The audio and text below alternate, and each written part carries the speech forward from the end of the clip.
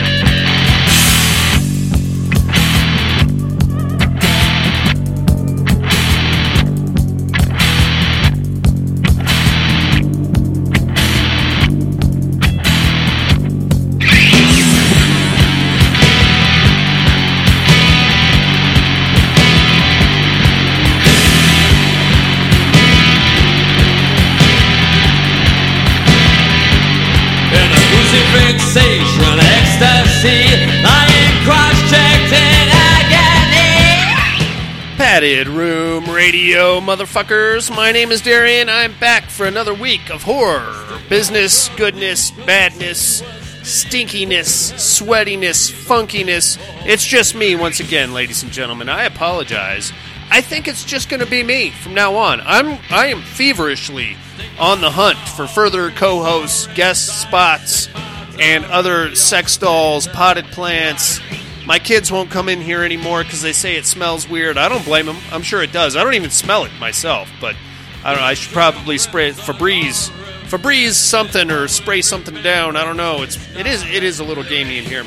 Anyway, Buddy out, still busy with work. Monica, unfortunately, there's a lot of things going on, and I don't want to spill the beans on her personal business, but she's got a lot on her plate. We're going to respect her and her space and wish her the best and hope she can somehow, some way rejoin us at some point down the road. But in the meantime, you motherfuckers, it's just me. I ain't going anywhere. It's just me, dude. I'll do the goddamn thing by myself. Whatever it takes to get this show out to you, I am prepared to do, my friends. And that includes partial and frontal nudity. I'm flexible on penetration, and I mean that in more ways than one. I don't know if you want a XXX podcast, but I'm willing to negotiate. I'll hear your offer, and then we'll move forward in a business-like and professional manner. I got horror news. I got listener mail. I got all kinds of fun stuff coming at you. I got the Terror Dome right around the corner. Let's kick things off, my friends, with a little of the old horror news, like we always do about this time. Gosh.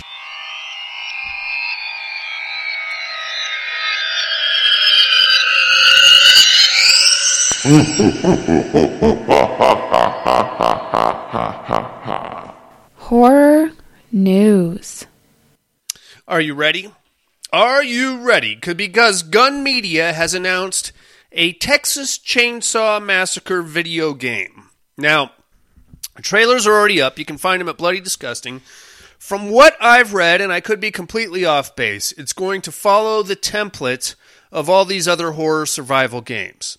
It basically boils down to a 4-against-1 scenario in which one person plays the killer, in this case probably Leatherface.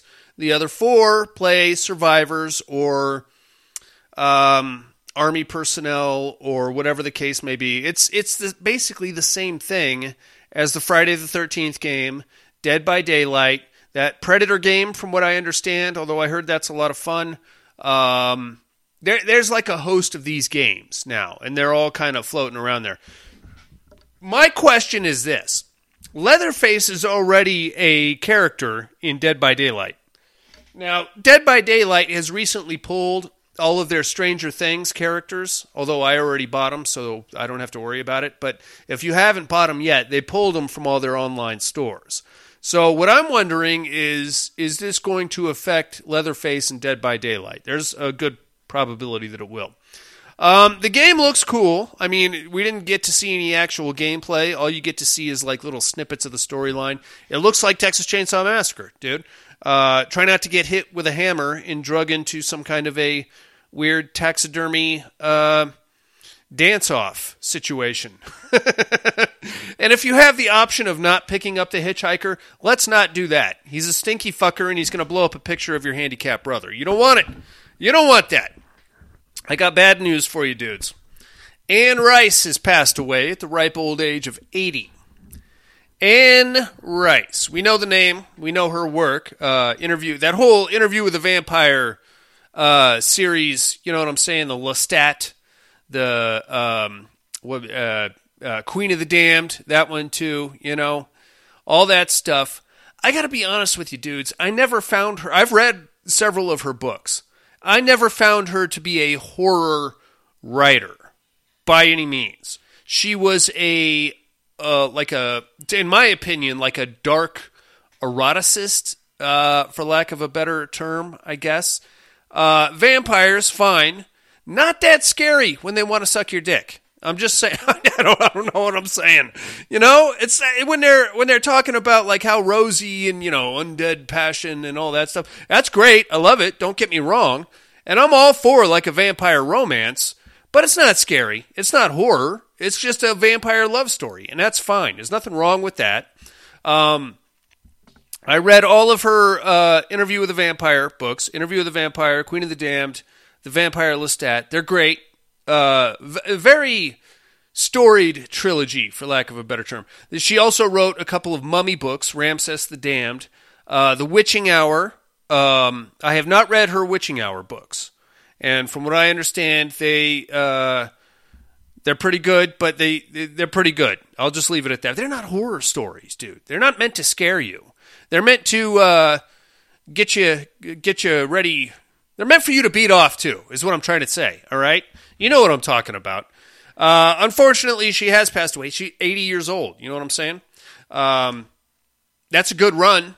I don't think we have a cause of death yet, but at 80, you know, you're 80. That should be the cause of death. What happened to Anne Rice? She's 80. Oh, okay. Well, that makes sense.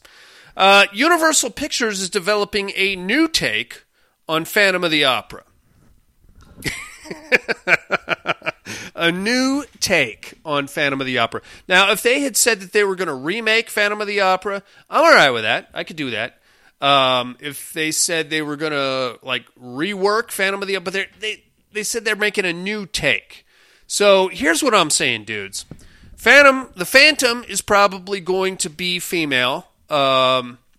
She's going to be smitten in a same-sex relationship with a opera singer, or there's going to be like some kind of a racial undertone where, I don't know, it's in the South in the I don't know, turn of the century, and the Phantom happens to be black, and there's a white lynch mob. There's going to be some goddamn social commentary here. I can tell you right now. I can tell you right fucking now. Have I been wrong yet? No, I have not. What else we got here? Henry Thomas and Kate Siegel are confirmed for Fall of the House of Usher. This is Mike Flanagan's upcoming series for Netflix. This is going to be, I mean, we already know what's coming, right? It's going to be great. I can tell you that right now. It's going to have basically the same cast. This guy puts out a kick-ass series for Netflix once a year. Haunting of Hill House, Haunting of Bly Manor. I know a lot of people didn't like it. I did. What else? That Midnight Mass? Huh? What do you think of that? Have you seen that? How can you... Dude, I'm not going to ruin it for you. I know a lot of you probably haven't seen it, but think about that. Midnight Mass. I'm not going to ruin it for you. I'm not even going to give you the concept if you haven't seen it. But if you like any of those, and I thought they were all great, by all means, dude, let's get on to Fall of the House of Usher. Henry Thomas and Kate Siegel. Those are like two guarantees for any kind of a Flanagan production, right? Let's go back all the way to... let's see here. Not Absentia, Dr. Sleep. They were both in Dr. Sleep. They were both in, Henry Thomas was not in Hush, as I recall. They may have snuck him in there somewhere. They were both in all of those series. What else? You got Gerald's Game. They were both in there. Carla Gugino. Where's she at? I don't remember seeing her in Midnight Mass. or Dr. Sleep. She should have been in Dr. Sleep. She was a staple of Flanagan's also, as she should be, because she is screaming hot, my friends. What else do we have here? All right, so this is something for your kids. It's a new series coming to the Sci-Fi Channel. It's called Astrid and Lily Save the World. And basically, it's two teenage girls, basically as monster hunters kind of a thing. So, I'm not big on the sci-fi shows, man. I'm not. I'm sorry. I've heard good things about this new Chucky series. I just don't know if I don't know. I'm in no hurry to watch it myself. I'm in no hurry to watch Astrid and Lily Save the World. I might turn my kids on to it, you know, because they definitely need a fucking break from YouTube. And I don't know. I don't know what else to do. You know what I mean? There's some stuff out there, but as far as I watched the trailer. All right. I know it sounds like I'm having a stroke. I just have all these thoughts coming in. I watched the trailer for Astrid and Lily Save the World. It looks like a kid's show. Okay. Sci-fi has become very woke of late, as has just about everybody else. So you can expect like some anti-bullying stuff and probably some kind of racial equity situation. There's going to be some same-sex love situations, all that stuff. And from what I hear, that's pretty heavily impacted into Chucky, the Chucky series also. So there's that for you. I'm going to skip Astrid and Lily Save the World unless I need to just fucking put my kids in front of the TV. Maybe they can dig it. Maybe not. I don't know. My son's got a very discerning horror palette already. Like today, he came to me and said he wanted to do a show on Halloween Kills, which we will do eventually. He saw it. He saw the whole thing. But I got to feel like me at his age, you know. I grew up on American Werewolf in London and, The Howling and like the first 3 Friday the 13th movies. You sit me down at the ripe old age of 10 years old and try to tell me The Monster Squad is a good movie, I'm going to give you the finger. I'm going to tell you to go fuck yourself because these aren't real vampires and werewolves. These are caricatures. But that's a whole other podcast right there. All right, that's it on the horror news, you sons of bitches. How about some listener mail coming at you?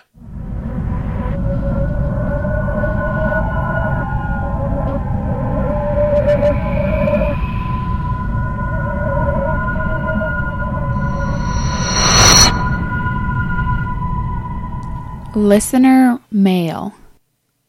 Well, yeah, listener mail. We got emails, we got voicemails, we got all kinds of fun stuff coming at me. How about we start things off in the land of the rising sun? Our main man in Japan. Here comes Kevin Lonely Bob, as some of you may know him, former host of Death by Horror, which was a great. It was a cool show. It hasn't been on for quite a while, and I wish they would bring it back. And for those of you that don't know, Kevin actually sounds exactly like Matthew Broderick. And I know he doesn't like it when I say that, but I'm going to tell you right now, if you go back into the iTunes archives, find Death by Horror. It's him and Morbius, and they do like a weird role-playing game kind of a situation thing with horror movies. But I tell you what, if you needed a stand-in for Ferris Bueller, or if you wanted to do like a Ferris Bueller cartoon, Kevin, Lonely Bob, that's the man for the job. Let's see what he has to say here, shall we? Subject line, Season's Greetings. Hey, Padded Room crew. Spontaneous was a great young adult drama with some graphic blood explosions. The ending is actually optimistic, which is nice. Change of pace from another show on Legion Podcast. Listen to that, I think I agree with. The story is inspired by kids in the U.S. surviving school shootings. So maybe it puts the plot in a different light if you consider the film with that in mind. I would agree with you, Kevin, except for the fact that there's like a 14 to 25 minute interlude in the middle in which all the kids of the one in particular class are quarantined. I don't know how that would fit into a school shooting subtext, and really, the premise of two kids falling in love during a school shooting is a bit much. I mean, I guess it could have, because really, if you think about it, Spontaneous is more of a teenage love story than a horror movie or anything else, or even a dark comedy for that matter. What we're interested in is the goofy kid with the long hair falling in love with the awkward chubby chick, and those two wanting to live happily ever after, as they should, in the midst of all this chaos. Now, I would surmise that in the throes of a school shooting, panic, confusion, fear, anxiety, not so much with the romance, but that's just my opinion. Either way, I see the correlation. I just don't think it necessarily applies to this film. For last week's The Children, I watched it on Tubi, and it wasn't terrible, so thanks for finding one of the good movies on there. If it isn't a Christmas movie, then it's at least Christmas adjacent. I would agree with that. For this week's Terror Dome, I vote for the Killer Tomato, because they're my selection of killer this year, so I'm voting for the home team. Of course you are, Kevin. God damn it. It's a fucking tomato, people. All right? Really? You're gonna make me keep going with this tomato horse shit? Fine. I don't care. If that's what you want, that's what I'll do. Let's get over to Sydney, Australia. Here comes our main man, Tim. What's up, Tim? Tim, also a horror podcaster. You can find him right here on the Padded Room Network. Horror for Dummies is his show. He does it with Luffy, Mr. Mushroom, as I like to call him. Subject line, Christmas cheers. Hey, y'all, Darian. Hope you are well this week. I'm assuming you are alone this week, but if not, then howdy to Buddy, Monica, or other. No, it's just me, Tim, as usual. Last week, you said that the original Alien was somewhat of a slasher film. I agree with your thoughts, but I'm curious, if Alien is a slasher, is the original Predator as well?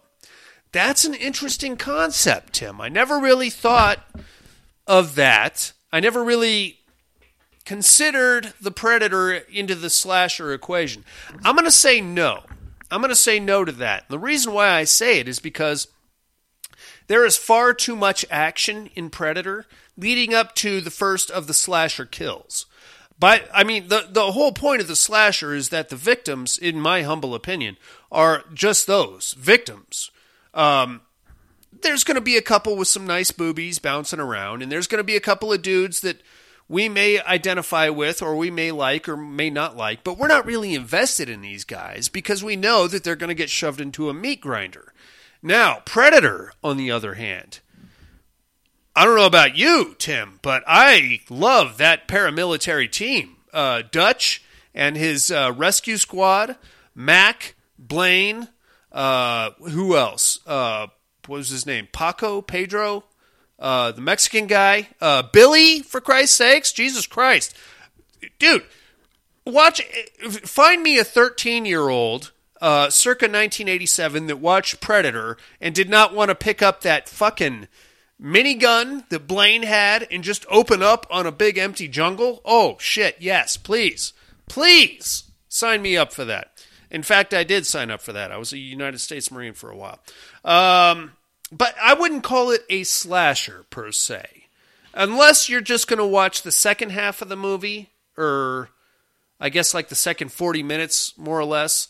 Once the, they hit up the guerrilla camp, and then they rescue, or they take the chick hostage. After that, it kind of goes into slasher territory. But I don't know, more of an action horror for me, I guess. But that's an interesting concept, Tim. I never thought of that. Terradome, okay, this one is easy to decide. It's honestly a no-brainer. The tomato would smash the Mummy. I'm taking the tomato on this. Go fuck off, Tim. Really? It's a tomato. You understand that? You probably ate one on a Caesar salad within the last 24 hours. You son of a bitch. And that's going to take down Amanette? No. Darian, I'm not 100% sure who you are, but I'm going to take a shot and say you're Wakewood. You are correct, Tim. Anyway, that's it for me this week. Keep up the great work, and I'll be thinking of you all night long. Oh! I added the howl there at the end. Thank you very much for writing in, Tim. Your votes are locked in. Inmates, I'm curious about this. Tim poses an interesting question. Do you think Predator is a slasher movie? Let me know. Because sake my curiosity on this. The mental health hotline, of course, is area code 775-387-0275. The email is thepaddedroom2011 at hotmail.com. Do you think that The Predator is a slasher film? I don't think so, but now that Tim brings it up, I could see some correlations. And I may have to watch it again, just like through my slasher goggles to see if it fits the pacing and the general template. Let's get over to London, England. Here comes the horror slut. Kat is in the house. Subject line, beefsteaks. She followed that up with two hearty eyes emojis, whatever those are called. Evening, gents. If you do have a co-host this week, sorry to hear about your super long week. I do hope you get a chance to rest soon. Short note today, getting things ready for another double shift week soon, so I haven't had much time to enjoy any movies. Just because I'm feeling cheeky, and I do enjoy how creative you are with writing. God damn it, with writing the odd fights. I think I'll vote for the tomato. Hee hee. As the story you write will surely give me a much-needed giggle. Do have a safe and wonderful work week, Kat. God damn it, Kat. See, that's the problem. That's the problem right there. Is that I have to keep... you motherfuckers keep forcing me to write about a goddamn tomato. You know, that's not easy. I'm not even going to deal with it. I don't even want to talk about it anymore. Thank you very much for writing in, Kat. Sorry about your double shifts. I hope they go smoothly and you don't get any piss bombs thrown at you. I've seen some Premier League soccer matches, and the hooligans like to throw piss bombs at the players sometimes. So I don't know why I jumped to Premier League soccer, Kat. That's probably racist in a weird way, but thank you anyway for writing in, and I hope your work week goes smoothly. Let's get down to Southern California. Here comes Tony. Tone in the house. Subject line, I am the boss now. Oh, shit. All right. Look out. Here he comes. Here comes Tony, everybody. He's going to lay the law down on me. Greetings, padded room. I have actually been the supervisor of my position for over a year, but due to COVID, we fell behind by about 3 months of work. I don't know what that means. We have finally caught back up, and now I can do more delegation and less actual work. Because of that, I can use my time at work to fit in movies. That a boy, Tony, very nice. In the last 2 weeks at work, I have watched Wakewood, the answer to Educating Miss Darien. See that what he did there? He said Miss Darien. You're a funny guy, this Tony. This is better than okay. I felt like it could be an X-Files episode. I don't like Aidan Gillen's Irish accent. I know that it is his natural voice. I just don't like it. Also, I wish the reason for the girl to turn bad wasn't an expiration date. You're right, Tony. I am Wakewood. But that... Okay. All right. So clearly this is basically in the same vein as Pet Sematary, this movie. But it poses an interesting question to me, and one that I would pose to you, Tony, being a father also, and Tim, Kevin. I know some of you other guys out there are fathers or mothers, whatever the case may be. Say you lose a kid, right? It's tragic. It's disgusting. You don't want to experience that. You don't want to go through that. Once the kid is gone, what length would you go to bring him back, or her? And more to the point, if you knew that there was a 72-hour grace period, would you want that? I submit that I would not, because how do you enjoy that time with your deceased child knowing that the clock is ticking? You know what I mean? I would prefer not.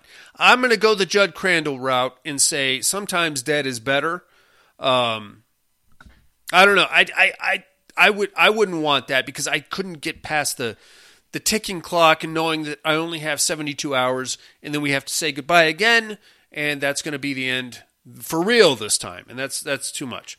Okay, what else? Silent Night, Bloody Night. Boring. So slow, hard to watch. You're wrong, Tony. The Children, pretty good. It's not too often you get to see children impaled on camera. You're right. You're right about that. Underwater, decent enough. I think you have talked about it in the past. The monster is exactly what we all thought it was.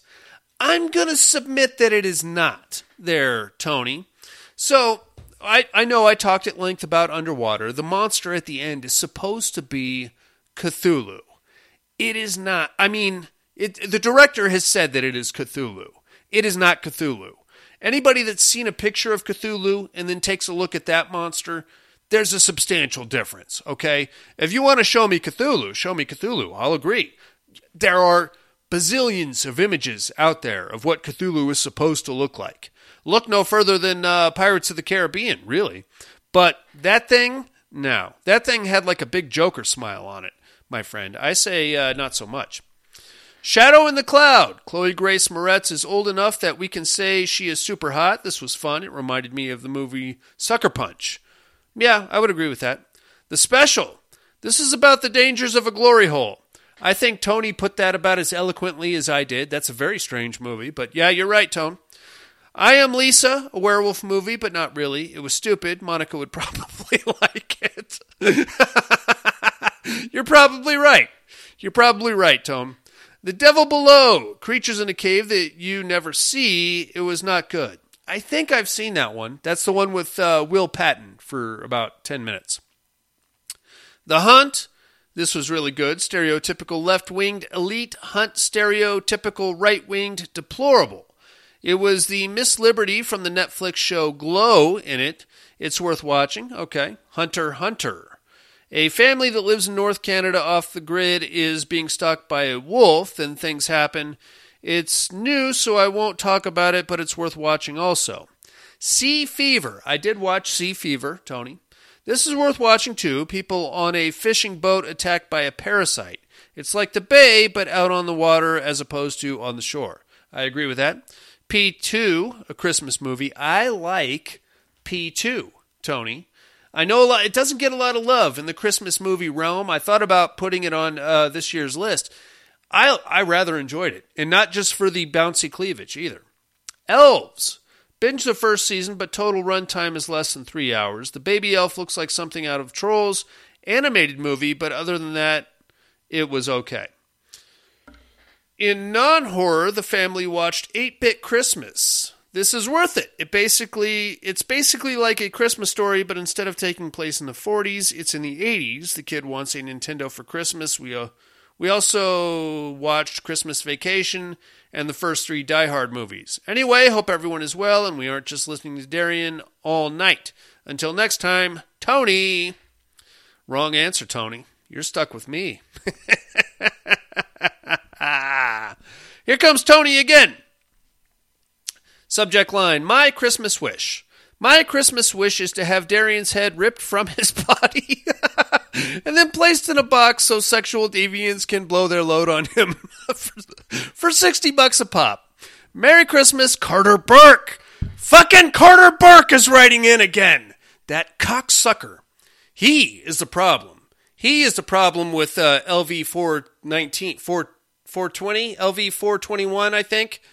Carter, you're a son of a bitch. And I'm glad you blew up on the landing craft, you piece of shit. All right, here comes Freddie from Parts Unknown. Subject line, hopefully in time. Hey, folks, I hope everyone is doing well. Just now shutting down for the night in upstate New York. And fingers crossed that I get this sent in time. You did, Freddie. You made it. A quick vote for the fucking tomato. God damn it. Listen, people, if you're not going to vote responsibly, then I'm going to have to start doctoring the vote, okay? The tomato, okay. All right, you want the tomato? I'm kind of rooting for the little guy, LOL, and I'm sure what you write will be entertaining. Time to grab some grub and a shower. Be safe and drive careful. Cheers, Freddie. Thanks for writing in, Freddie. And thank you very much for voting for the motherfucking tomato. Here comes, back to Reno, Nevada. Here comes the cowboy. Okay, subject line 2, mate, toe, or not tomato. Listen to this guy. Evening padded room. Hope everyone is doing well and staying safe with the snow and ice today. Pretty sure it's a solo show due to the weather. Good thing I do enjoy them. Quick note tonight as I'm dealing with driving in the crappy weather. Darian, that sucks with a 16-day work run. Hopefully the weather isn't making it too rough. You know what, Cowboy, at this point, I got some news today, and it looks like my 16-day work week is probably going to be more like a 37-day work week. I do not have a day off in sight anytime soon, my friend, but thank you very much for your concern. I'll be fine. It's no big deal. Educate, you are Wakewood. You are correct. If not, I'll probably be cussing when I hear what it is. Now, for the Terradome, I was thinking about being a dick and voting for the tomato just to see what you came up with, but my vote is going for the mummy for logical reasons. Hope everyone has a great week. Catch you on the flip, Cowboy. Right on, Cowboy. At least somebody is using their head out there. God damn it. It's a tomato. It's a fucking tomato. Ketchup, you know? That's where ketchup comes from. It's a tomato. All right. Well, I got some voicemails here, dudes. Are you ready for a couple of voicemails? Let's see what we got here in the voicemail box. Kicking things off all the way down in the dirty South. It's our main man from Alabama. The Predator tank of people that call into the podcast. That's right. It's a Warhammer 40,000 reference. You dorks. Here comes Alan of the Cha-Cha. Padded room, what's up? What's up, Alan? It's the root of all that's evil, but you can call me Cookie. All right, Cookie. Show. Hope everybody's doing good. We're okay. Terradome, give me the money. Thank you. I mean, the tomato's stupid. I agree. Anyway, that's all I got. Not sure who Mr. Darien is. Have a good one. Bye. It was Wakewood. Thank you very much for calling in, Alan. I'm Wakewood. If you haven't seen Wakewood, it's not a bad show. It's basically the exact same thing as Pet Sematary, except there's a 3-day grace period, and you can't leave the town. It's a very small town. This was actually part of the Hammer horror resurgence that we saw in the early 2010s, I think. They kicked out a couple of good shows, Hammer horror. Let Me In was a Hammer horror. Wakewood, there's a couple other ones. There was some good shows in there, but you got 3 days. The town vet loses his kid. They bring her back in this grotesque ritual, which was pretty dope actually, and the whole town has to get involved. And he only has 3 days with her is the thing. Naturally, the fucking asshole tries to grab the kid and hightail it out of there. And that doesn't end well, obviously. It never does. It never does. If you lose somebody and somebody says, hey, I can bring your brother or your sister or your daughter back, no, it's not going to end well. You know that. You're horror fans. All right, Alan, thank you very much for calling in. And thank you for voting logically also, my friend.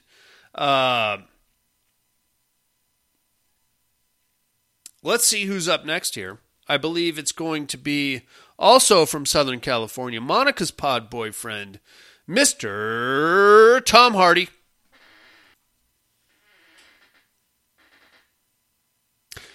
Hey, yo. Hey, yo, padded room. How's my favorite degenerates this week? It's just me again. I think I maybe should start saying, how's my favorite degenerate this week? It's just me. You working alone tonight there? As usual. Mr. Brock? Of course. Anyway, hope all is well. I wanted to get in real quick. What do you think, of man? course, with the Terradome. Please don't vote for and I the think you had tomato. some pretty good points you were making. Uh-huh. But there's something I think you might be forgetting. Nobody and has that's wings. That, the mummy Right? is that, 12-year-old prepubescent boy. It's And so I think what would Come on happen now. is he would see the tomato and think about trying to fuck it, and then that's when the tomato would get him. So you can put my vote down on the tomato. You son of a bitch. And, fuck. Yep. Now you're in trouble. The educating department. What do you think? Gotcha on this What do one. you got? It's Wakewood. Now, here's the worst fucking part, though. Okay. I didn't know that. I just happened to overhear somebody talking about a movie, and I said to myself, God damn, that kind of sounds like that flick old boy Darian was talking about. You're right. And sure as shit, I'm pretty sure I'm right on that Whoever one. it was, so, yeah. I'm pissed off because I didn't really get that one, if you know what I mean. That's okay. Kinda That's all right. Circumstances. These things happen. Anyway, hope all is well. Oh, wait, there's one other thing. Yeah. On the educating department. Yes, sir. I got a chance to catch, what's it called? Halloween 3, Season of the Witch. Not a and bad I know a lot show. of people have been, like, kind of back on this flick. I like, love it. You know, it was great, it was fun and all that. I just don't know if I can go with all that. What? I mean, it was all right, but I still, even not thinking of it as a Halloween or a Michael Myers flick, right? I'm just like, I still don't know. I mean, it's a little screwy, it's a little screwball. Okay. I guess it's fun, but I don't know if I'd be willing to say it's great or... Right. Not even sure I'm willing to call it good. Okay. Anyway, that's all I got. Hope all is well. Love you like family. Bye now. Love you too, Tom Hardy. So, Halloween 3, Season of the Witch. I'm just going to say I enjoy it. I like it quite a bit. I'm a Tom Atkins kind of a guy. But more to the point, and this I think kind of speaks to horror fandom in general, it's something that always popped up on AMC's Fear Fest or Joe Bob Briggs' Monster Vision. You know what I mean? It's something that was played regularly throughout my childhood. It's not. Is it the best film ever? No, obviously not. Is it deeply flawed in many ways? Of course it is. It's very silly. You got Tom Atkins running around beating up robots. You got a toy maker that has somehow managed to steal, I guess, one of the big rocks from Stonehenge, and now he's got this weird plot to kill all the kids. It's wacky. It's wacky, but these horror films, and ones just like Halloween 3 and how they hit us when they hit us, and the connection that we have to them is what makes us horror fans. You know what I'm saying? If I got complete amnesia, you know, and just completely forgot, I don't know, not who I was, but just like erased my horror memory completely, and you sat me down and made me watch Halloween 3, Season of the Witch, I'd be like, what the fuck is this? This is dumb. None of this makes sense. This doctor just completely dropped his life so that he could go and pursue faulty mask making or something. I don't even know what's going on. He's nailing a storekeeper's hot daughter on the third meeting. I don't know. I don't know what he's doing. I don't know what bugs are exploding out of kids' heads for no reason. I would think this is a silly fucking movie, but because I saw it in 1980 whatever, and because it's been played so religiously on AMC's Fear Fest every year around Halloween time, and dude, USA Up All Night? What was that one I did? Captain USA, the Saturday movie, all that. Dude, this movie has been drugged through the mud of all of these regular shows that we used to watch. Zombo's House of Horror movies, for Christ's sakes.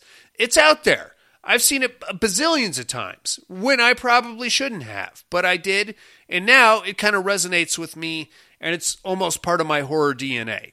Is it a good show? No. I love it just because of the place it takes me to. You know what I'm saying? It takes me back to those days. All right, I've droned on long enough. Thank you very much for calling in, Tom Hardy, you son of a bitch. Fuck you very much for voting for the tomato, of course. Alan, Tony, Carter Burke, the horror slut, Cat, Cowboy, Freddie, Kevin, Tim, all you guys, love you guys. Thank you for writing in and your continued correspondence and your continued support of the Padded Room podcast. It's time now for me to get into a movie. His hands.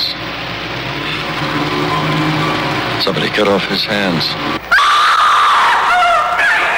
Silent Night, Bloody Night, starring Patrick O'Neill and Astrid Heron. Yeah, Butler wasn't kidding. Nobody's lived here for years. Don't laugh at me. I want your ID. Some maniac escaped from Margaretville.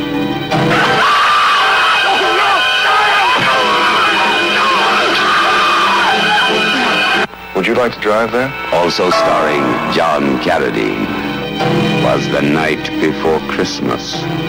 And all through the house, not a creature was left living.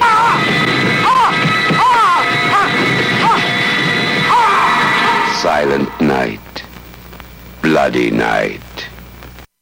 It is Silent Night, Bloody Night from 1972. It got 5.4 stars on IMDb. It's written and directed by Theodore Gershuni. It's got an R rating. Stars Patrick O'Neill, James Patterson, and Mary Warnoff. Some of you guys about my age, or maybe a little bit older, may remember Mary Warnoff. She's still around. Bit of a genre actress. You'll remember her from Chopping Mall, Night of the Comet, some other ones. Not quite Scream Queen status, but still, she's got a face you'd recognize. And I think this was one of her first movies. She's very young in this one. Much more attractive than in her 80s, 90s roles. This one, I rather enjoyed it. Has anybody seen this one other than me and Tony? I rather enjoyed it. Very atmospheric. Christmas, sort of. It's set about the Christmas holiday, but really has nothing to do with Christmas at all whatsoever. But it's still, I thought it was very good. I thought it was pretty good. We start off actually in 1950. And all we're going to get, we start off in present day 1972, where we see Mary Warnoff playing Diane Butler, walking around and reminiscing about her familial house and how it's about to be torn down and all of the violence and wreckage and how it probably should be torn down. And then we cut back to 1950, where we see her, I guess, great-grandfather come stumbling out of the house on fire. And from there we get some backstory about Butler House and how this whole fucking shit show came to be. The guy that built the house would be her great-grandfather, Wilford Butler, right? I take that back. That she wasn't the granddaughter. She was actually the mayor's daughter. But we'll get to that in a second. I'm already all fucked up. This is actually a very involved story here, and you got to really pay attention to figure out what's going on. Good thing I did it for you, so you don't have to watch this movie. So, guy comes stumbling out of the house in 1950 on fire, Christmas Eve, actually. He is pronounced dead. He's named Wilford Butler, the guy that built the house back in the 30s, okay? So from there, we're going to cut to present day 1972. We get like some newspaper clippings and things like that. Basically, Wilford left the house to his grandson, Jeff Butler. Jeff Butler refused to sell the house or have it demolished or live there. Basically, the house has stood empty. It's a really nice house, by the way. It's like this colonial-style mansion, I guess is what you'd call it. We're in Massachusetts, by the way, so it's got like that New England feel to it. Like we're in the middle of the winter, like Christmas time, so everything is bleak and desolate, and it's a very small town. We're in where are we? I wrote it down here. We're in East Willard, Massachusetts, which I don't think is an actual town, but the place looks desolate. You know what I'm saying? Very, very low activity for East Willard going on here. So now we're going to cut to present day, 1972, and Jeff, who is the heir apparent to Butler House, has finally decided to sell the place. Now, he's not going to participate in the sale. He's hired an attorney to facilitate the whole thing for him.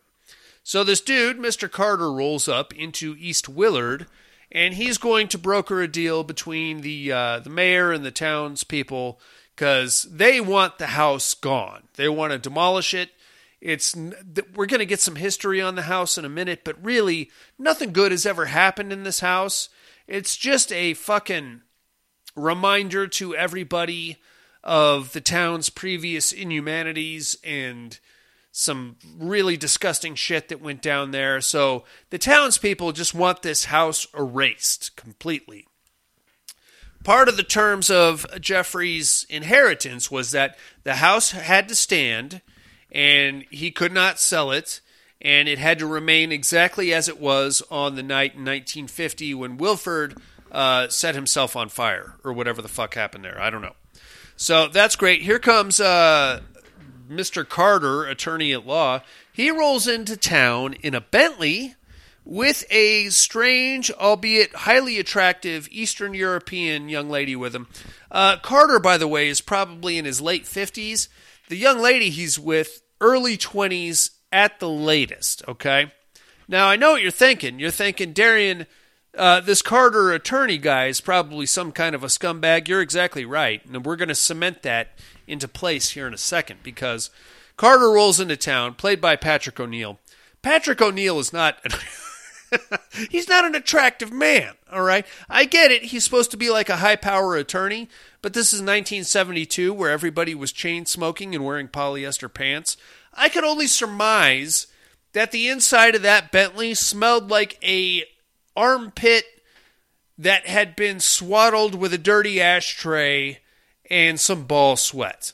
And we're expected to buy that this hot European young lady was all over Patrick O'Neal. All right, whatever, man. Well, that was the style of filmmaking back then, so I guess we're just going to have to sign off on it for now. He rolls into town. He has a meeting with the mayor, and the mayor has gathered a couple of his cohorts. A random smattering of townspeople show up to this meeting. We have Tess, who is the local switchboard operator. I don't think anybody was still using a switchboard in 1972, but whatever, we'll sign off on it. We have the town sheriff, and then we have John Carradine playing the... he was like the chief editor of the town newspaper, but he never spoke a word. All he did was ding a bell periodically when people thought he might have something to say. I'm really glad that they didn't showcase John Carradine's hands in this, because if you're a horror fan, you know John Carradine. He pops up all over the place. He had the worst arthritis you have ever seen in your life. Take your hand, either one of them, hold it out in front of you like you're about to high-five somebody.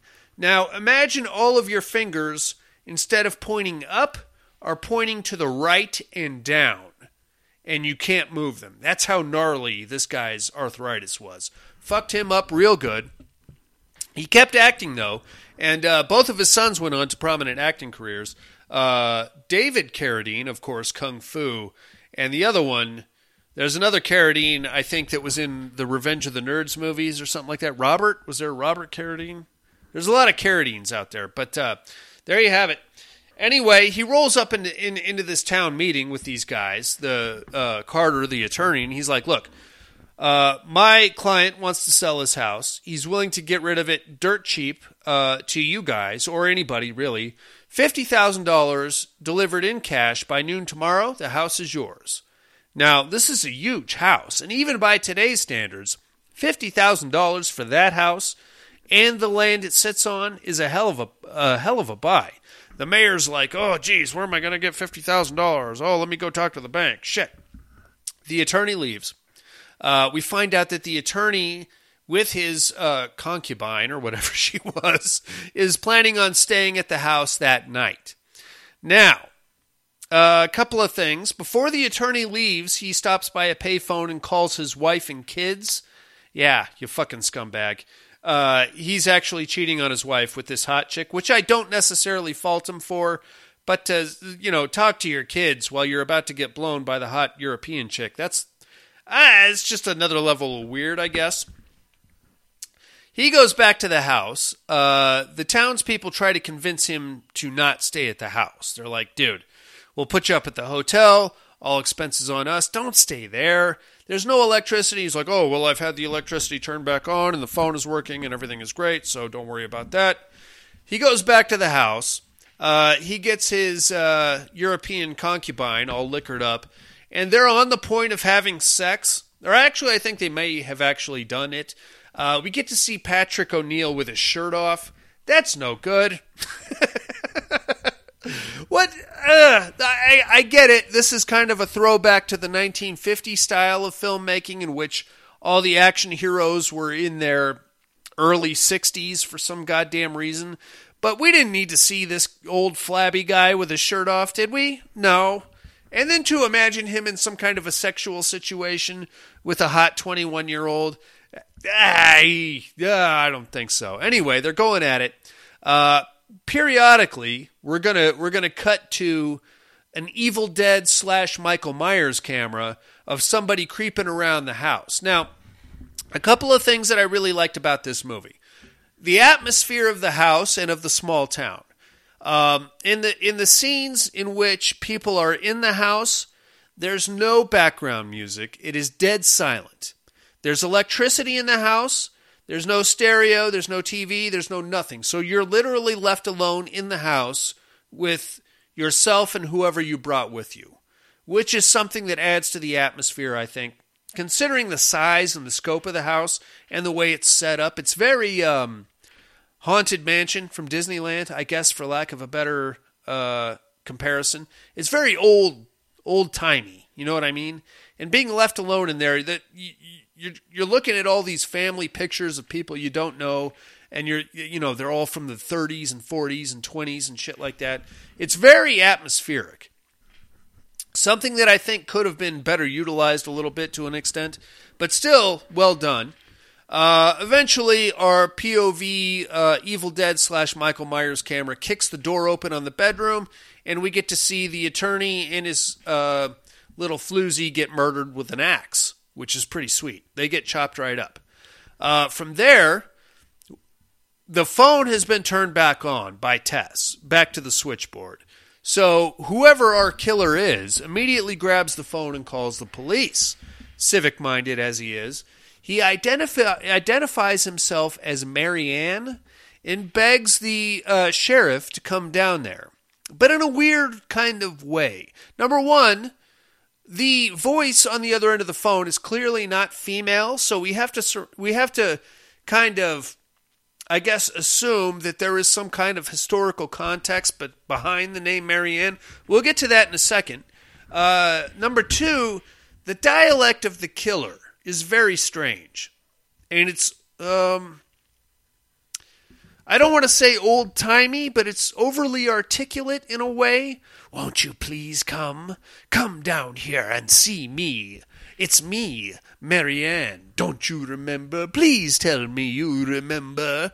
You know what I mean? People don't talk like that, and I don't think they talk like that in 1972 either. 1932, perhaps. Anyway, that's kind of strange also.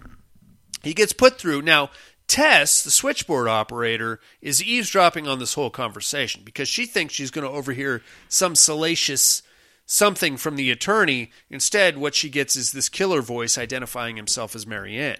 Now, as we watch this scene, we're going to notice a hint of recognition from the actress portraying Tess and also from the sheriff. Mind you, both of those two characters were present at the town meeting that happened earlier in the movie. So the sheriff is like, yeah, okay, I'll get down there. You just sit tight there. So the sheriff rolls up all by himself. Mind you, this is a palatial estate kind of a thing, so he has to stop at a security gate and let him open the gate so that he can drive his squad car through.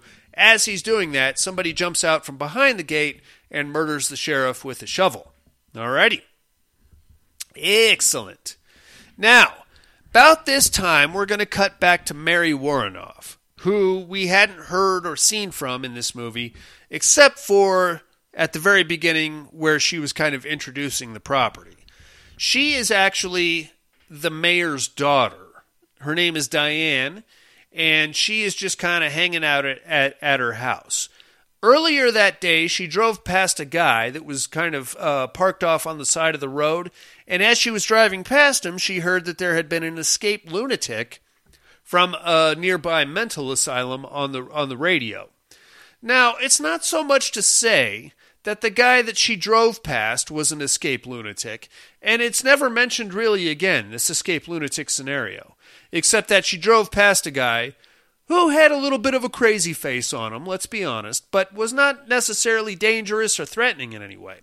She is at home later that night, and there's a knock on her door, so naturally, the first thing she does is grab a loaded .45 And she's like, all right, come on in, it's open. She's pointing the gun at the door.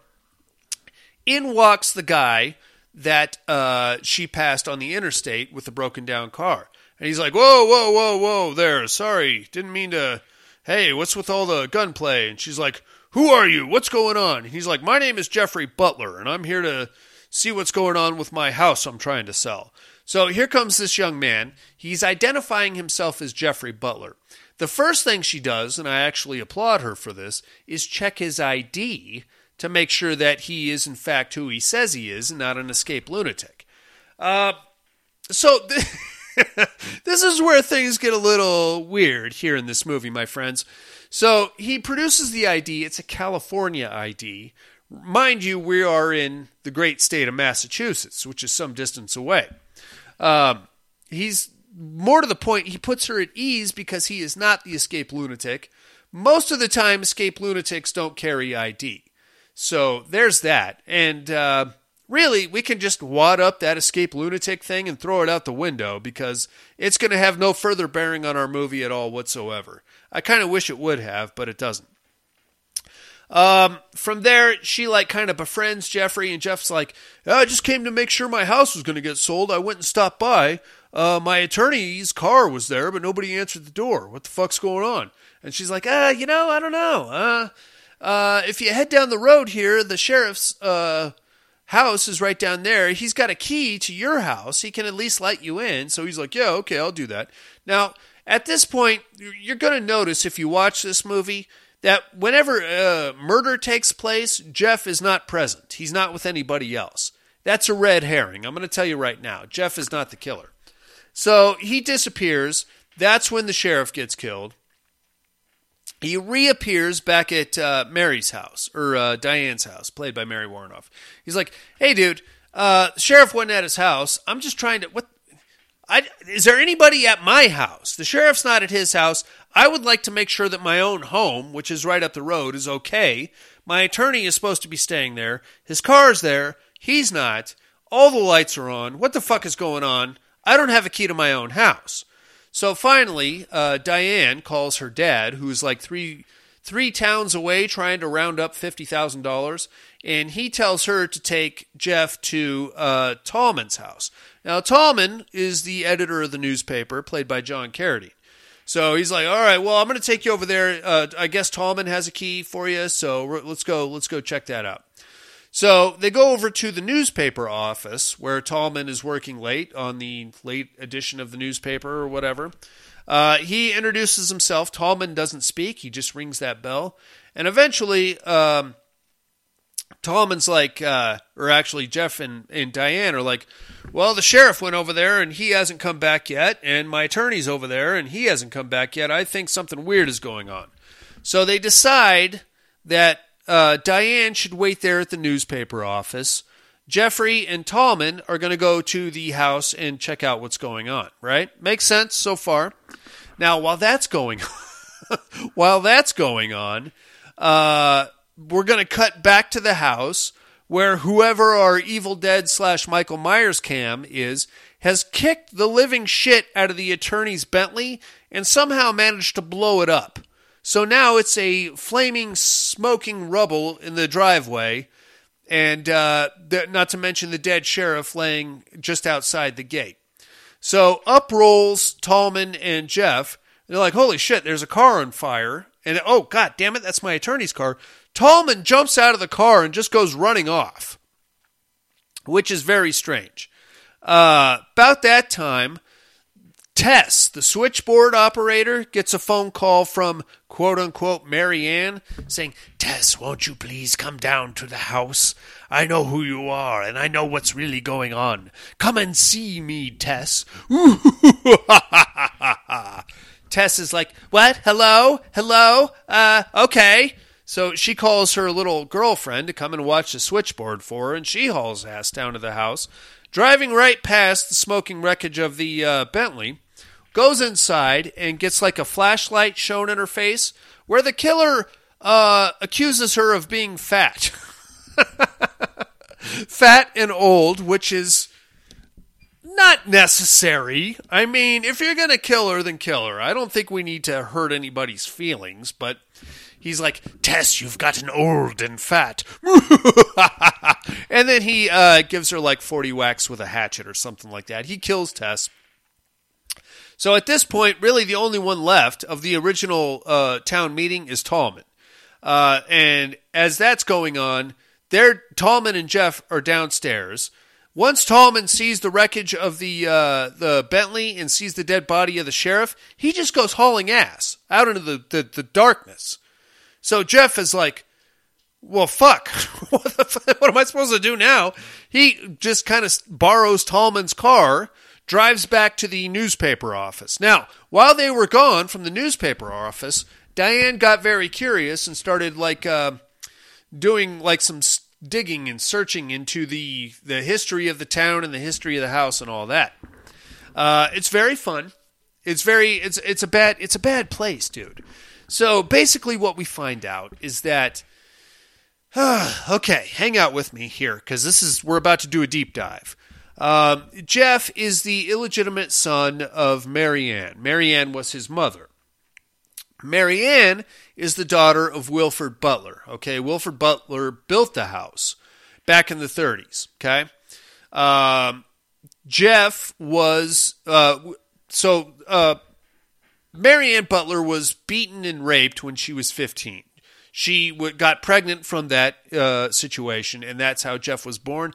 Jeff was immediately sent off to California to be raised by relatives, and that's where he grew up. Mary Ann, on the other hand, was committed to a mental institution. That's where we're going to leave that for right now, okay? Now, we're going to cut back to Jeff, who hauls ass back to the newspaper office to grab Diane. Diane's like, hey, man, found this shit. Check this out. Your mom was beaten and raped, and nobody knows who your dad is, except he's a rapist. Looks like, so your grandfather, Wilford, left this house for you, so that's where we're at, basically. And he's like, oh, perfect. And she's like, oh, by the way, I found keys to your house here in this desk. How about we go in there and check it out, finally? Excellent. Let's do that. By the way, there's a dead cop in the front yard. Tallman, the crazy bitch, just ran off into the woods. And, I still can't get into the house, so let's go back. So Diane and Jeff go back to the house. Now, in the meantime, somehow, the entire town has gone completely empty. There's no cops at the sheriff's office. There's nobody manning the switchboard. Everybody is gone. Where did they go? I don't know. And we're never going to find out. Well, we'll sort of get a half-ass excuse, but not really. They get back to the house. Jeff is like, there's a dead cop in the front yard and a smoldering Bentley. Good chance my attorney is dead in there. I'm going to go inside there, Diane. You stay here in the car because I think there may be some dangerous shit going on in there. All right, fine. Jeff goes in, starts poking around. The first thing he comes across is a diary of Wilford Butler. Now, this is maybe the only saving grace of this movie because we're going to get a flashback sequence here which kicks ass, all right? What we're going to learn, and this flashback sequence is very stylized. It's shot like in a weird Sephora kind of a context, so it makes everything look very dirty and grimy. The gist of the flashback is this, okay? So what happened was Wilford, the son of a bitch, actually fathered Jeff with his daughter, Mary Ann. So she wasn't beaten, well, she may have been beaten, but she was definitely raped by her father, the offspring of which is Jeff, who is the product of incest, obviously. The trauma of that event sent Mary Ann into a mental break, and she needed therapy, and she basically kind of went crazy there for a little bit. At the ripe old age of 15, mind you. Wilford felt horrible about the whole thing, as he should.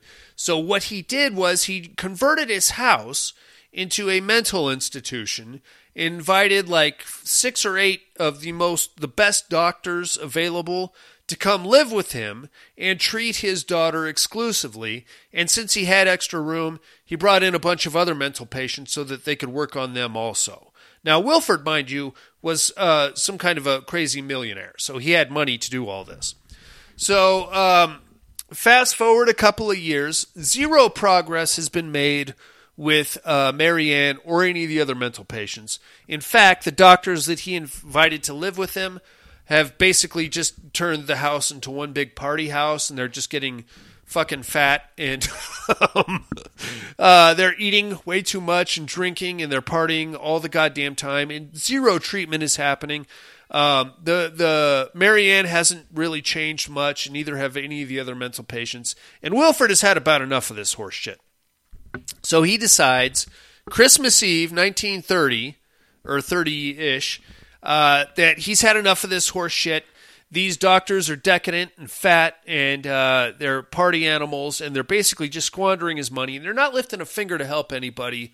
So he's going to take Marianne and get the fuck out of there and fuck these guys. So what he does, he invites them all to like the ballroom for this big Christmas party, gets them all fat and happy and drunk to the point where they all pass out there in the dining room.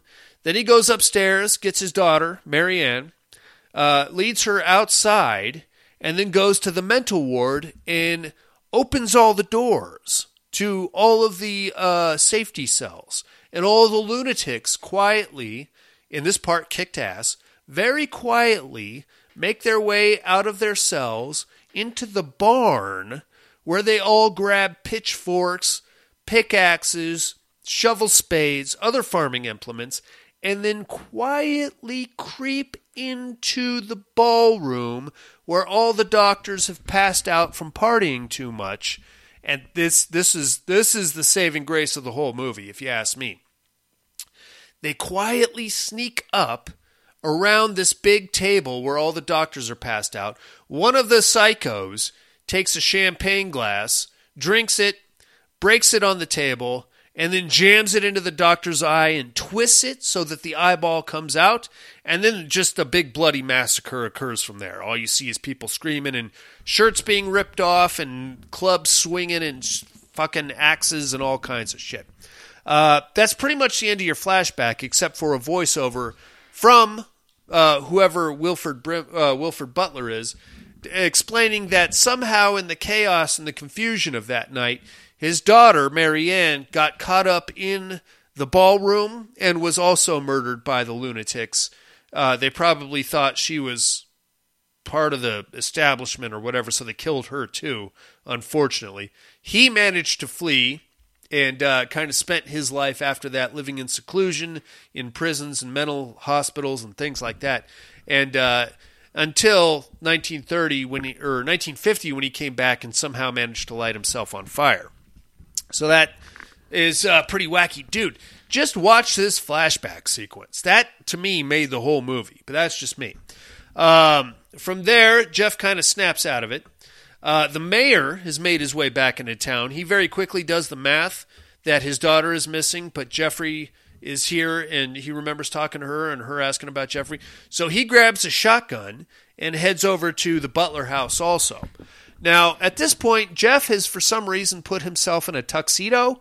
I'm not sure what that's supposed to mean. But Diane comes into the house also, and she's running around with a gun. And she's like, God damn it, Jeff, we need to get out of here. And he's like, you're right. As they're having this conversation, they hear the mayor walking up the front steps. So Diane's like, oh, shit, that's probably the killer. So she hands Jeff the gun. Mayor walks in with a shotgun. Jeff is there with a pistol. They shoot each other and kill each other there in the middle of the entryway. Fuck. All right, that's pretty gnarly.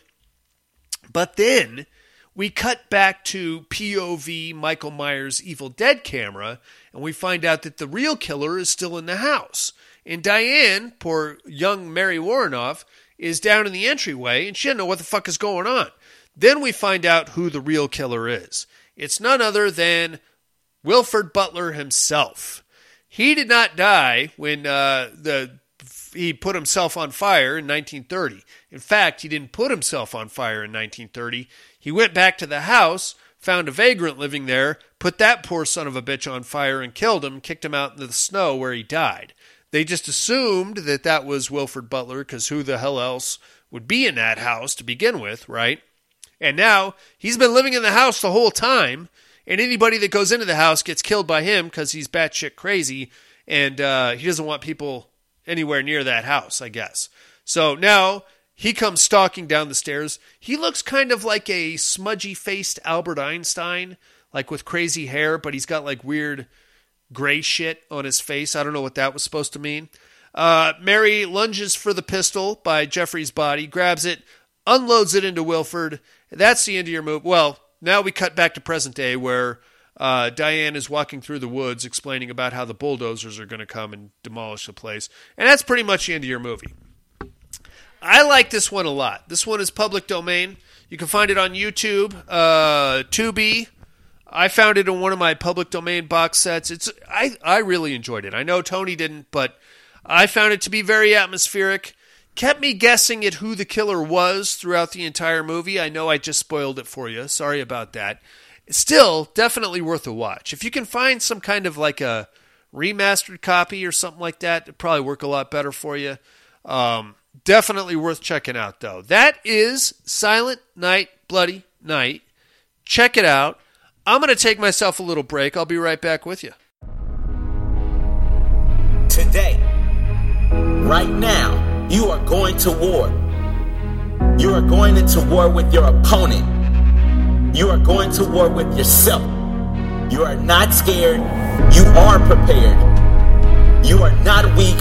You are a machine, a freak. Are you focused? I am focused. I am focused. I am focused. Yes, you are. You are focused, and you will not lose sight of that. Not today, not tomorrow, next week, or next year. Repeat after me. Today is my day. No one will get in the way of my dreams, of my growth, or my desire to be the very best in my chosen field. Yes, I said the best. No one has the right to take the mantle from me. I will sacrifice until I reach the very top. No matter how hard it gets, no matter how many times life beat me down, I will get up every time. I will fight tooth and nail. Desire, drive, determination, and fire. They burn within me. I will not back down. I will not relent. When my body screams no, I will scream louder. Yes, give me more. Push me harder. Because I know my courage lies in my heart. My heart is stronger than my body. No one has a stronger heart, a stronger mind. Send me 10,000 men, and I will defeat them all with my heart alone. I am focused. I have the heart of a lion, the strength of 10, and the bleeding desire of 1,000 men. I am prepared for battle. I am prepared to soar. Come at me. I dare you. It's time for war.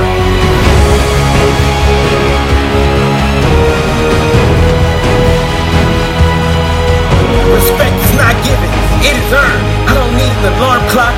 My goals wake me, my desire wakes me, my purpose wakes me. I don't need haters to fuel my fire. My purpose is my fire. My family is my fire. My greatness is my fire.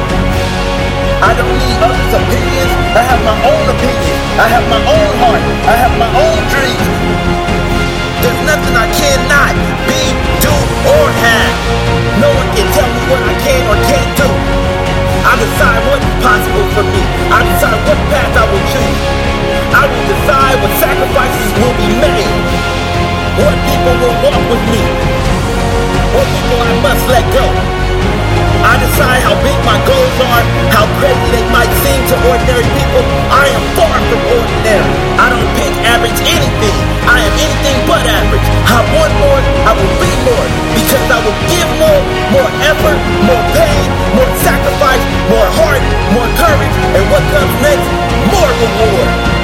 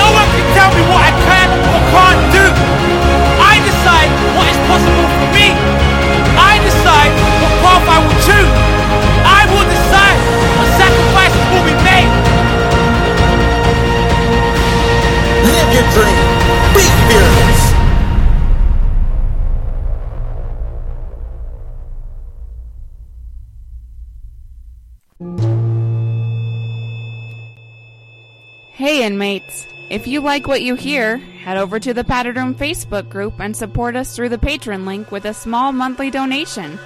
Check out the T-Villain link at paddedroom.podbean.com and grab some t-shirts. Thanks for listening and enjoy the rest of the show. And I am back, ladies and gentlemen. I tell you what, my friends, if I'm ever given the choice between staying at a creepy old house with a hot, young Eastern European young lady, or a Best Western by myself, I honestly think I probably go with the creepy old house. Not for sexual reasons. I'm just a fan of creepy things. And I don't know that I could say no to a creepy old house. Plus, I wouldn't be there alone, obviously, right? I'm not saying anything's going to happen between me and the European lady, but on the other hand, the Best Western probably has free HBO and possibly even a continental breakfast. So there's that also. That's a hard decision to make, really, now that I think about it, because, you know, Best Western, you may have access to a gym or a pool also. You're not going to find that at a creepy old house, that's for sure. What you will find, though, is some great selfie opportunities, I bet, with some weird, creepy stuff. So there's that also to think about. It's a hard decision to make now that I think about it. All right, enough about me and my droning on. Shall we get into the Terradome, you sons of bitches? No tears, please. It's a waste of good suffering. I'm not gonna hurt you. You didn't let me finish my sentence. I said, I'm not gonna hurt you. I'm just gonna bash your brains in. I'm gonna bash them right the fuck in. I'll kill you all. I'll drive you crazy. I'll kill you all. I'll be the pleasure ever had. My worst dream come true. 6-year-old child with this blank, pale, emotionless face, with blackish eyes, the devil's eyes.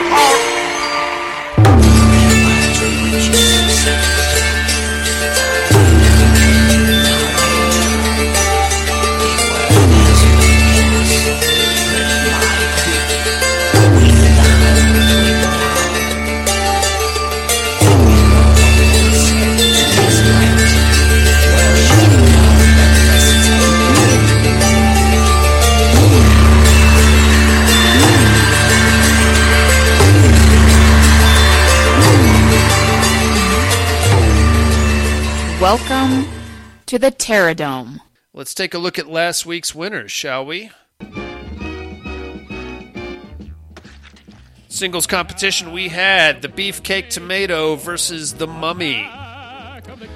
The temple was in ruins. Amanette's magic had backfired. Her beauty and seduction was poised to capture the hearts of men, but was useless against vegetables. Now, with the power of Amun-Ra, the tomato resistance would rise again, striking into the heart of Africa and capturing the world's resources, all thanks to the triumph of the Beefcake Tomato Soldier. With a vote of 10-5, the tomato advances over the Mummy. Yeah, that's right, I said it, it's a goddamn tomato. Yeah, goddamn people with your tomatoes. All right. No fights this week, inmates, unfortunately. However, I am going to announce, we just closed out the semifinals. I'm going to announce the finals right now. As soon as I open up the old Terradome notebook here, I got like 15 different notebooks. And I basically have to juggle them every show, so there's that. Let's see here. In the Inferno Conference, we're going to have the Tomato versus the Maniac Cop. We're also going to have Syl versus the Xenomorph. In the Asylum Conference, we're going to have Freddy versus Jigsaw and Pyramid Head versus Kaiko. So those are your fight. We're going to pick those up next week in the Asylum Conference, ladies and gentlemen. Join us for that, or join me for that, really. In the meantime, you can still write or call in for whatever other things you'd like to discuss. The mental health hotline, of course, is area code 775-387-0275. Or you get me on the regular old email at thepaddedroom2011@hotmail.com. In the meantime, my friends, I've got to tell you what movies I got to watch this week.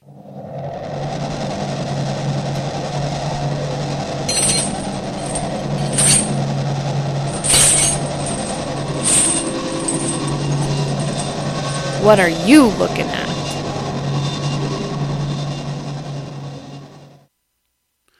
I am trying to catch up with 2021 horror movies. I've been avoiding it for the most part because it's, from what I've gathered, it's very heavy-handed with the social posturing and the political horse shit and the wokeness and all that. And so far, that's pretty much how it's been. But I'm trying to catch up anyway. I started with Spiral from the Book of Saw from 2021, starring Chris Rock. It's not bad. It's not a bad show. It doesn't feel like a Saw movie to me, is the thing. You know what I mean? It feels like probably 85% cop drama and 15% Saw. It's not to say that it's a bad movie. I'm sorry. Have you guys seen this? Was it just me, or was it kind of hard to take Chris Rock seriously? I kept expecting him to bust out with some witty one-liner or something like that. He never did. And, you know, it's not to say that he can't be a serious actor. It's just, I don't think has he had any serious roles other than New Jack City? I don't think he has, that I'm aware of. Other than this, it's kind of hard, honestly, to take him seriously. I'm sorry. Maybe he just needs more serious roles. But it's not a bad show. Doesn't feel like a Saw movie to me at all. But that doesn't necessarily make it bad. I also watched The Forever Purge from 2021. I don't know, man. I feel like we kind of jumped the shark, and I see what they went for here. I kind of felt like it's a weird thing that they wanted. I don't know, now that I think about it. I don't know what they're going for. At times, I felt like they were equating the purgers to like the Antifa and the Black Lives Matter movement and all the damage and destruction that they caused. But at the same time, they laid it on pretty heavy with the white privilege and the white superiority stuff. So I don't know, man. I don't know. I guess it's better that way because it's, you know, that way you don't know which side this movie is taking, so that way you can kind of point the finger in either direction. It's not bad. The concept is basically that the purge has been reinstated, and I felt like they kind of jumped the shark on that because, like, at the end of the third purge movie, Election Year, they firmly stated that the purge had been abolished and that it was never coming back, and they put some kind of a clause in so where it can never be reinstated. But then at the beginning of this movie, instead of having some kind of a build-up, they just said, yeah, it's been reinstated. We're going to do it anyway. And that's it. That's all we got. That's all we get is a quick one-line snippet at the beginning, and you can't do any better than that. I don't know. Anyway, it's been reinstated, except these days, when the purge is over, a lot of dickheads just decided they were going to keep it going. And that spreads into some big social media movement, and before you know it, cities are falling and the military is pulling out and chaos is ensuing. I think I might be done with the purge. I like the first couple. I don't know, man. I felt like this was kind of a cash grab. I don't think we needed this, to be honest with you. Anyway, that's all I'm looking at this week. How about some immersion therapy, you maniacs?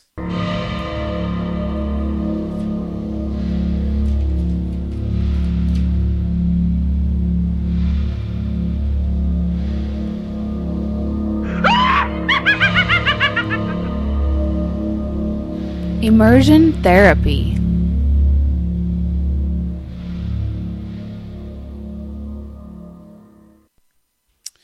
Did anybody else get to check out Screams of a Winter Night from 1979? I rather dug this one. It's streaming on Shudder. It's an anthology movie, but they did something pretty cool here. Campy, standard slasher fare, but with like different themes. What they did, though, and I thought this was kind of cool, they used the same actors for all of the different vignettes. So, but in a weird kind of quirky way, to where the asshole always plays the asshole, the stud always plays the stud, the bimbo always plays the bimbo, and they just kind of, they keep those character archetypes, even though they're playing different characters in these different vignettes, but they all kind of fit into the same place, in the same stories, which is kind of cool. I thought that was, I don't think we've ever seen that before, unless you count American Horror Story, but I don't know if that's the same. Definitely worth checking out, I thought. And the ending's kind of weird. They try to wrap it all up with some kind of a wind demon thing. I don't know. I don't know. Anyway, I thought it was worth checking out. Apparently, I'm the only one that got to watch it. If you have Shudder, check it out. It's worth, and you're in the mood for an anthology, I think it's worth watching. Your immersion therapy for this week is going to be From Within from 2008. Starring Elizabeth Rice and Thomas Dekker. Something about a rash of suicides in a small town. You can find this bad guy streaming on Netflix. Check this shit out, inmates. I will do the same, and you and I can compare notes next week. In the meantime, we must now educate, I guess, me.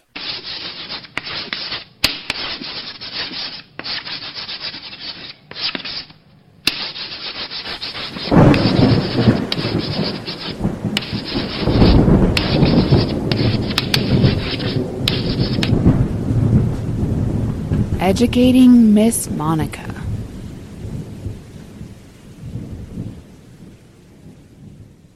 First, my clues from last week. Well, I'll be goddamn if my daughter didn't die a couple days after I moved to this podunk town. I'm supposed to be the veterinarian here, and now I just want to get the fuck out of here as fast as I can since my daughter died. But the local townspeople have promised me that they can bring her back for a couple of days if I promise to stay. Of course I want them to bring her back for a couple of days, and of course I'm going to try to get the fuck out of here with my now somewhat zombie-esque daughter as fast as I can once they bring her back. I am, of course, Wakewood, which is a pretty good show. I don't think it's better than Pet Sematary. It's definitely along those same lines, but this one put like a cool folklore aspect on it. Same story, basically. Instead of the kid being all crazy and killing people, it's really the town. But they have like their own kind of black magic that they're doing, and it's a pretty good show. Like I said, it was part of the Hammer resurgence from the early 2010s. There's a couple other movies in there that are definitely worth watching. Wakewood itself isn't bad either, if you haven't seen that one. Who might I be this week, you ask yourself? Well, I'll tell you. I like to do drugs quite a bit, and I have found myself a gang of absolute degenerates who want to do drugs with me. Unfortunately, within that gang of degenerates is one really hot chick that I'm trying to get on top of, and periodically I think I get her drugged up just enough to where she wants to get on top of me. I'll be goddamn if we didn't happen to find the 7 gates of hell along a certain decrepit pathway in the woods. So, down we go with our bag of drugs, me and my lady friend here, and when I snap out of my haze, she is missing, son of a bitch. Incidentally, if anybody would like to punch me in the head, they can do so on the boardwalk for a very low fee. Think about that, inmates. I will clue you in on who I am next week. That's a very strange movie, and I'm not sure I 100% understand it, but it's something. In the meantime, thank you guys again very much for joining me here in the padded room. Sorry about the solo shows. I think this is how it's going to be until I can find another warm body to sit in here on a sultry Tuesday night. And yeah, that's going to be about that. Join me next week for I Trapped the Devil here in weird, unconventional Christmas horror month here in the padded room. I do have a Patreon campaign running. If anybody gives a shit, you can find the link at paddedroompodcast.com. A small $5 donation is going to get you a Padded Room t-shirt, a Padded Room coffee mug, and complete and total control of the month of January. Go to paddedroompodcast.com, hit that Patreon link. It'll take you where you need to go and tell you what you need to do, and then that'll be that. In the meantime, for Buddy in absentia, Miss Monica also in absentia, 7 Gates of Hell, houses that were retrofitted into mental asylums and then refitted into abandoned, creepy old, possibly haunted situations. Small towns in New England. Goddamn small towns in New England, right? What the fuck good has ever happened in a small New England town? Nothing. They got clowns in the sewers. They got rabid St. Bernards running around. Now they got this fucking house. It's bad. Stay out of New England small towns. You don't want it. And the Padded Room Podcast, I'm afraid visiting hours are over.